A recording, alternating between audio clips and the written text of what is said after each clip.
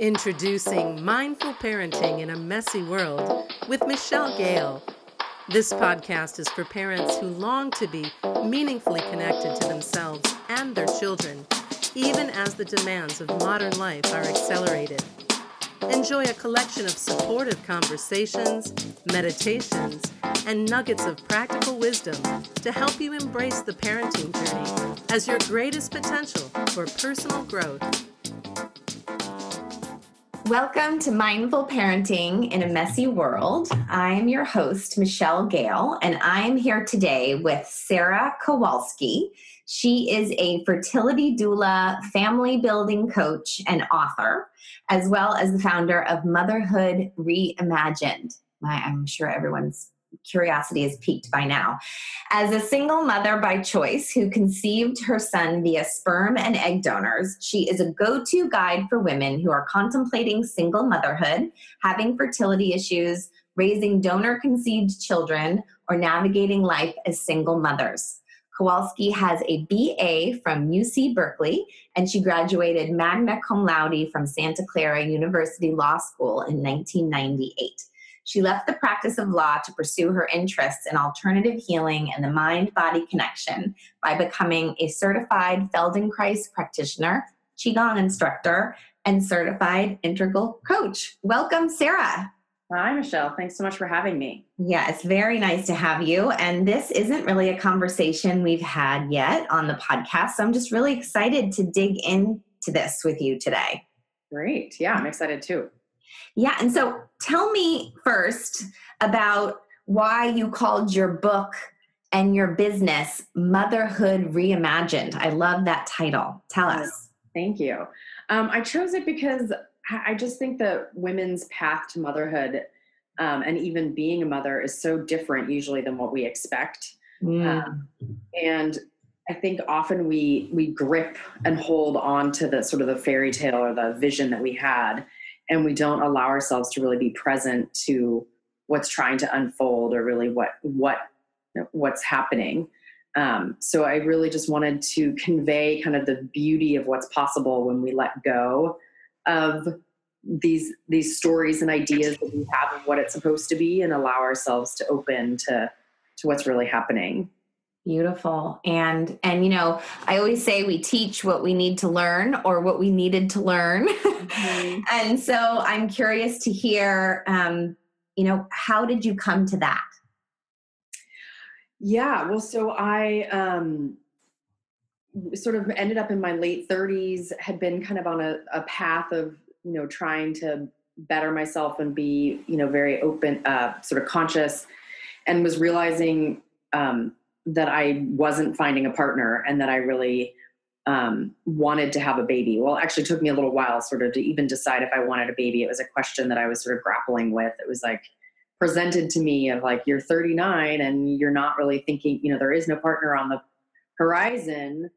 You might want to think about whether or not you want a kid. And so that was sort of the first like, oh, right. I have to this isn't the way it was supposed to happen. I was supposed to find a partner first. And I realized that I'd been really shoving down like the question of even whether I wanted a child because I believed that I needed the partner first. And so I had to really kind of re-examine whether I wanted to be a mother and why, and whether that was dependent on partnership, and really let go of, the fairy tale of the picket fence and the partner and the white dress and all of that in order to kind of see like, oh yes, I do want to be a mother and I'm willing to do that and sort of wait and see whether the partner arrives afterwards. And I think a big part of that was realizing that there's like no guarantees in life. I had this like idea that if I didn't get the partner first, I would end up with a baby and be single forever. And that was really holding me back. And I had to sit back and be like, oh, actually, I could get pregnant tomorrow with the guy who I've been dating for however long. And he could leave the minute I get pregnant, or, we could end up divorced. Someone could die, not to be totally morbid, but just to really, you just never know. No. You don't, but I'm hearing so much, that there's these stories that you had in your mind that needed to be questioned and reimagined. Mm-hmm. Yeah, exactly. And so I'm curious if you had, was it new beliefs that emerged, or was it really more in the letting go and kind of sitting in unknowing and curiosity, or maybe both? I think I had always wanted to be a mother, and then it got completely lost. And so then I had to really sit in the unknown and sort of recontemplate what I really wanted. I had to reconnect to sort of who I was, to really be able to kind of see myself, see everything really differently, because I had to put down the fairy tale of what I thought it was. Yeah. Yeah. And I'm curious, I know when I was reading your bio, and just learning a little bit about you, you've got this law background, and then you kind of went into coaching, and we share a coaching school in New Ventures West, and then kind of, practicing Qigong and Feldenkrais. Like, how does the Qigong and Feldenkrais weave into the work that you're doing? Sure. Well, I started, so a very long story, I'll try and truncate, but I was a lawyer and practicing law, and ended up in chronic pain, and pretty much not able, I wasn't able to open a door. I couldn't turn a key in a lock. I couldn't open a jar. Like, my hands and my body just sort of completely stopped functioning from sort of overwork at the computer as an attorney. And I had to, even at that time, actually sort of reimagine who I was and sort of reconnect to who I was. And I tried all sorts of things, and I ended up in the Feldenkrais training, and was just completely blown away by it. It's really, I kind of call it like a moving meditation type of practice. It's almost like movement puzzles, and you're kind of mapping the body very intricately, but also overlaying like an exploration of the thoughts and the emotions that are going along with sort of the different holdings and patterns and movements in the body. And then in that work, I found my now Qigong master was in that training. And I started learning a little bit about Qigong. And really, I would say that they both kind of inspired me to be, it's like I put down my law degree at that point and was threw myself 100% into these practices. And when I started to question whether or not I wanted to be a mom, those practices really became my anchor to kind of look at the questions. So I would say that the practice is very much about mapping kind of home, or like what clarity is for you, and being able to kind of know when you've completely lost yourself, and when you're being sort of being able to look at something with wisdom.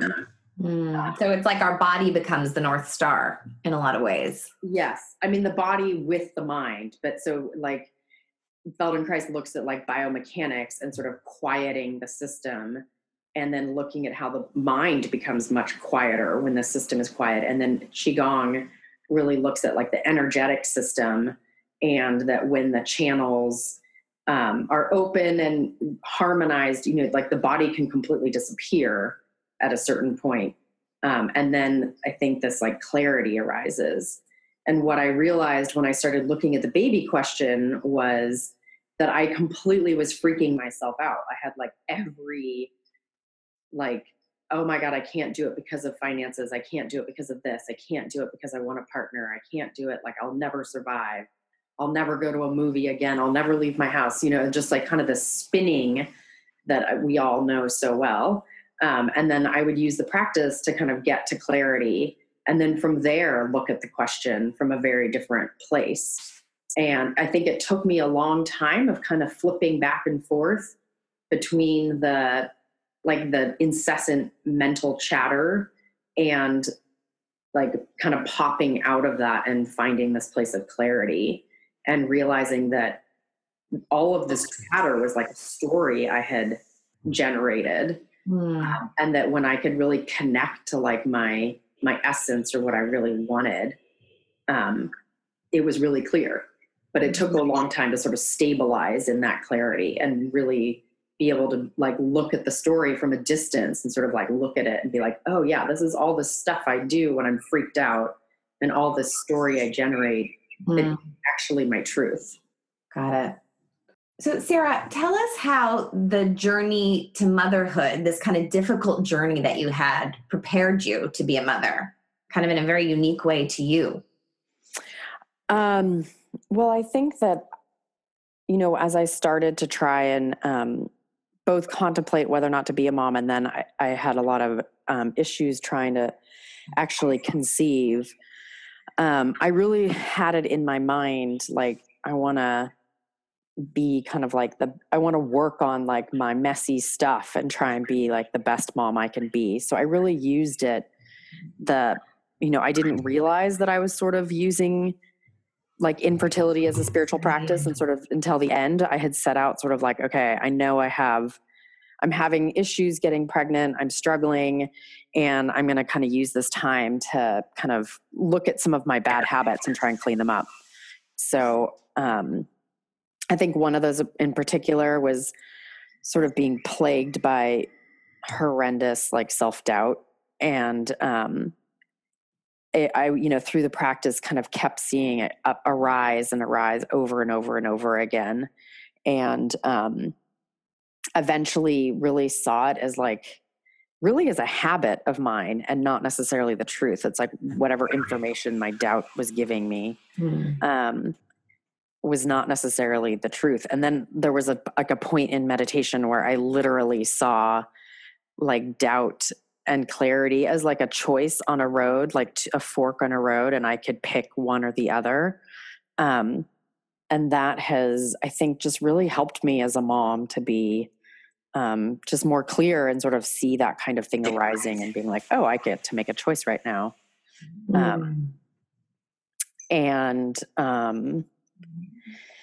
I also really was suffering, I think, from a lot of sort of I think the process of realizing that I was infertile and having to drop that aspect of my dream of how I was going to be a mom. You and I have talked about this, but I don't think your listeners know that I used an egg donor in the end to get pregnant. And that was like another huge letting go of sort of the image of what I thought motherhood was going to look like. And that brought me like so clearly into this sort of I call it like this latent self-hatred that I had, that when I was in like a Qigong retreat, sort of, it came so like in glorious technicolor, I say. And it was through this whole process that I was able to kind of really let go of that and see how mean I was being to myself through this kind of infertility journey, so that I could recognize the contrast to that, which was self-love. And I think, being a mother it's so easy to beat ourselves up and to question everything that we're doing as moms. So it really has given me that kind of lens of like, oh, right, you don't have to doubt everything. That's a choice to doubt everything that you're doing. And, not beating myself up for the choices that I'm making. And obviously that's, it's a work in progress, shall we say. As it is for all of us. Yeah. I'm really kind of imagining, I was talking to another mom in a group I was leading, a retreat I was leading recently. And she had one child and had a hard time having a second. And so there was a lot of feeling of failure in there.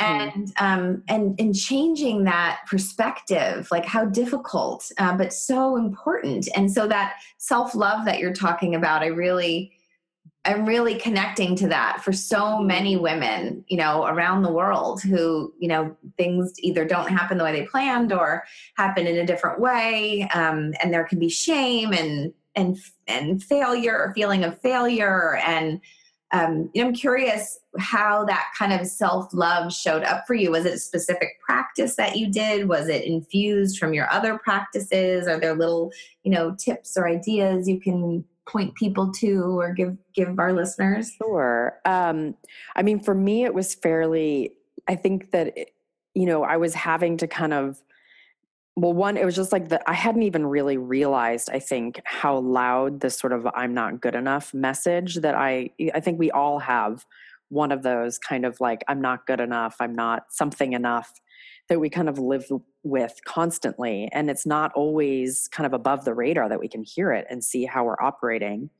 And so I had this experience where, after trying for a really long time of trying to get pregnant, the doctors called me and were like, "Hey, oh my God, you're pregnant! You did it! You got your miracle!" And I just, during that time, was like, the amount of like love and forgiveness and just showering myself and this baby that I was gestating, like so much love. And I was like, oh my God, I can't afford this kind of self-hatred, because now I have a being inside of me and I want to teach it, love. And so it was like this moment, this huge turnaround. And I think just the self-love was so present. And then 48 hours later, they called me to tell me that I was not pregnant. They had switched someone's lab results with mine. Wow. And then like the self-hatred and the failure and the anger came up, so incredibly like vicious, beyond anything I could have ever imagined. And it was really within my Qigong practice and the practice that we were doing that I sort of went really deep into it, just somatically, and just kind of, I let myself just run with the story and just kind of like indulge the story to the nth degree. And then all of a sudden just kind of popped out when someone else was expressing like incredible love towards something. It just like all of a sudden hit me. And the blame that I had been trying to sort of place on the doctors and on myself and everything just kind of vanished into this like, oh my God, everyone's trying the best they can. And I have to, like, even though I'm, this reason that I had that sort of came up of like, oh, I'm taking care of a baby in my body, which was no longer the case. It still was like, okay, I have to do this. I have no other choice. And, obviously all of that is like a ton of pressure on myself, but it was a great learning all the same. Yeah. Really. I'm really appreciating that. And, so it was really connecting to the title of the podcast, Mindful Parenting in a Messy World. I almost said My Messy Spirituality. That's a chapter in my book. That's what the book was initially called. But that is it, right? It's our messy spirituality. It was in that leaning into that discomfort and leaning into that mess, when you were willing to do that. And there's so much courage in doing that. So I just want to acknowledge that for you and for so many people that do that. When that anger comes up, we often, like you said, just point it to someone else. We blame, we can kind of stay in it. We feel really righteous in it. It feels really good, to kind of feel that way. And, but really it doesn't get us through. And you kind of got through by being in the mess, like just swimming in the soup of the mess you were in. Yeah. And I really think that it was actually, it was one of the scariest sort of moments I've ever had, actually, because I was like trying to hurt myself, and I've never tried to hurt myself. And it's like, I went so deeply into the anger and the hatred that it was terrifying. Yeah. But it was like only by seeing the depth of it that it was almost like I was like, I can't, this is not okay. This cannot keep happening. Yeah. And it was sort of like I don't know. It was a going through it, sort of like going to the depth of it, which is also a very like, Qigong is a very Taoist practice. So it's like you go to allow the polarities to exist. And by going to the depth of it, it's sort of like the light can come. And it felt very much like that type of experience. Beautiful. And so then what inspired you to write the book? I mean, so there's a book out there for all of you mamas listening. It's called Motherhood Reimagined. It's a wonderful book and, really shares your story. But like, when did the light come on? Like, oh my gosh, I have to write this book and I have to create this business to support other parents who are going through this. Well, it started kind of, I've been so enthralled by the Qigong and Feldenkrais practice that I was sort of feeling like I have to write this down. My teacher refuses to write anything down. But I was feeling very much like I was a lawyer in my writing, and that I really needed to learn how to write in a different way, and joined a writing group with a bunch of New Ventures West coaches, actually. And was starting to write very technical articles about Qigong and Feldenkrais. And then this experience started happening and they were like, we want to hear you in it. We want to hear your emotion. We want your personal experience. And so I wrote an essay, about one of my experiences, and, someone in the group who had been like an acquisitions editor for a long time, was like, this is a book. And I was like, oh, okay.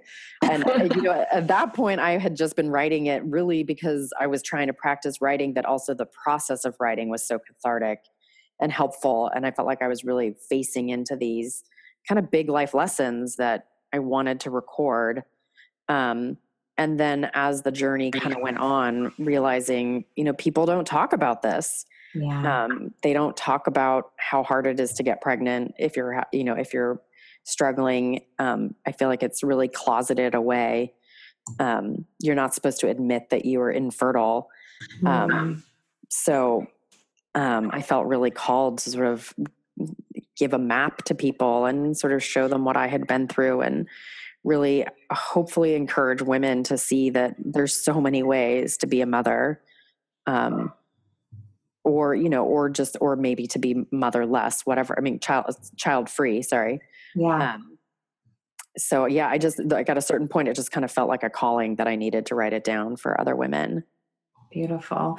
And so now you're a single mom, and you still, you're taking care of your precious one, and you still need to take care of precious you. How does that work? I mean, it's hard enough for me and with a partner. I mean, I'm very committed to it and it's difficult. And I wonder how that is for you. Like, what can you offer to other mothers or fathers, listening? Sure.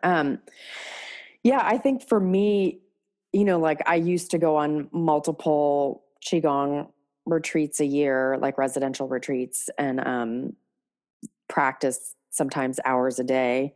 And that does not happen anymore. And I think it's really become learning how, I've learned what my home feels like for me, and home, present, whatever you want to call it.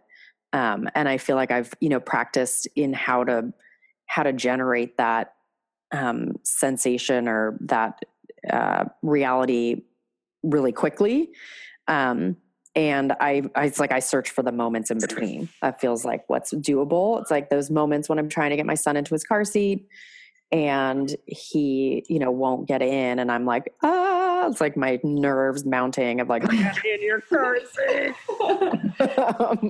I try and use those moments. I feel like the car seat in particular I use as okay, I could just watching my breath for a few, inhalations and exhalations, and really finding my body and my bones, and use it. I think it's the moments in between. It's like those little tiny moments that I can kind of recover, and stop being sort of swept up in the busyness and everything that needs to happen, and really just kind of become present.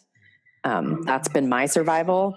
And then the other piece has been really, so I don't go on the long residential retreats anymore, but I've taken the debate out of whether or not I'm going to go to class when it's offered, in shorter chunks. So I think it would be pretty much every other type of self-care that I do. I feel like I make it a choice each time about whether or not I'm going to do it. And whether or not I have time and whether or not I can afford it. And I don't have that conversation. I just have committed to this is my practice and I'm going to go when it's happening. So that's really helpful. And then my teacher does like an online class sometimes on a Friday night. And it's, right during dinner and bath time and all of that. And so I just try, I turn it on and I try and practice kind of being in like a more mindful state while I'm doing the bath and bedtime and all of that, which feels like, I was joking with my teacher, like, this is what practice should be. Like, you should just broadcast and make people go through their life and try and sort of stay in the state. Like, this is it. Well, Really, it's often about bringing it off the mat, right? I mean, it's really, I would say, like, it's really easy to be all zen and calm, and I'm on a retreat. Right. Exactly. But then there's coming back and being in life. And, Jon Kabat-Zinn is one of my main teachers, and he talks about that all the time. And, life is the curriculum. Right. Exactly. Life is the curriculum, and weaving this into life is where the rubber hits the road. Yeah. Amen. Amen to that, sister. Yeah. Wonderful. Well, we're just about out of time. I want to make sure that we leave a little bit of space for you to share. I know you have a book, Motherhood Reimagined, and they can get that on Amazon and probably Barnes and Noble. And how else can they find you? Can you share your website address? Any way that people can work with you? That kind of thing. Yeah, I'd love to share that. So my business is also Motherhood Reimagined, so it can be found at Motherhood Reimagined, either .com or .org. They both redirect to the same place. I also have I have a Facebook private support group that people can join. You can find the link on the webpage, and that's sort of no one can see that you're in it, and there's conversations going on there about fertility issues and sort of different ways of becoming moms, as well as the single mom focus. And then in the new year, I'm going to be launching some online classes and probably a couple half-day workshops in the Bay Area as well. So you can find me through all of those. So great. So I hope people look out for that and connect with you. And thank you so much for being with us. Yeah, thank you. I really enjoyed it. Thanks so much. Yes. And goodbye to our listeners. May you meet this moment fully. May you meet this moment with kindness towards yourself and others.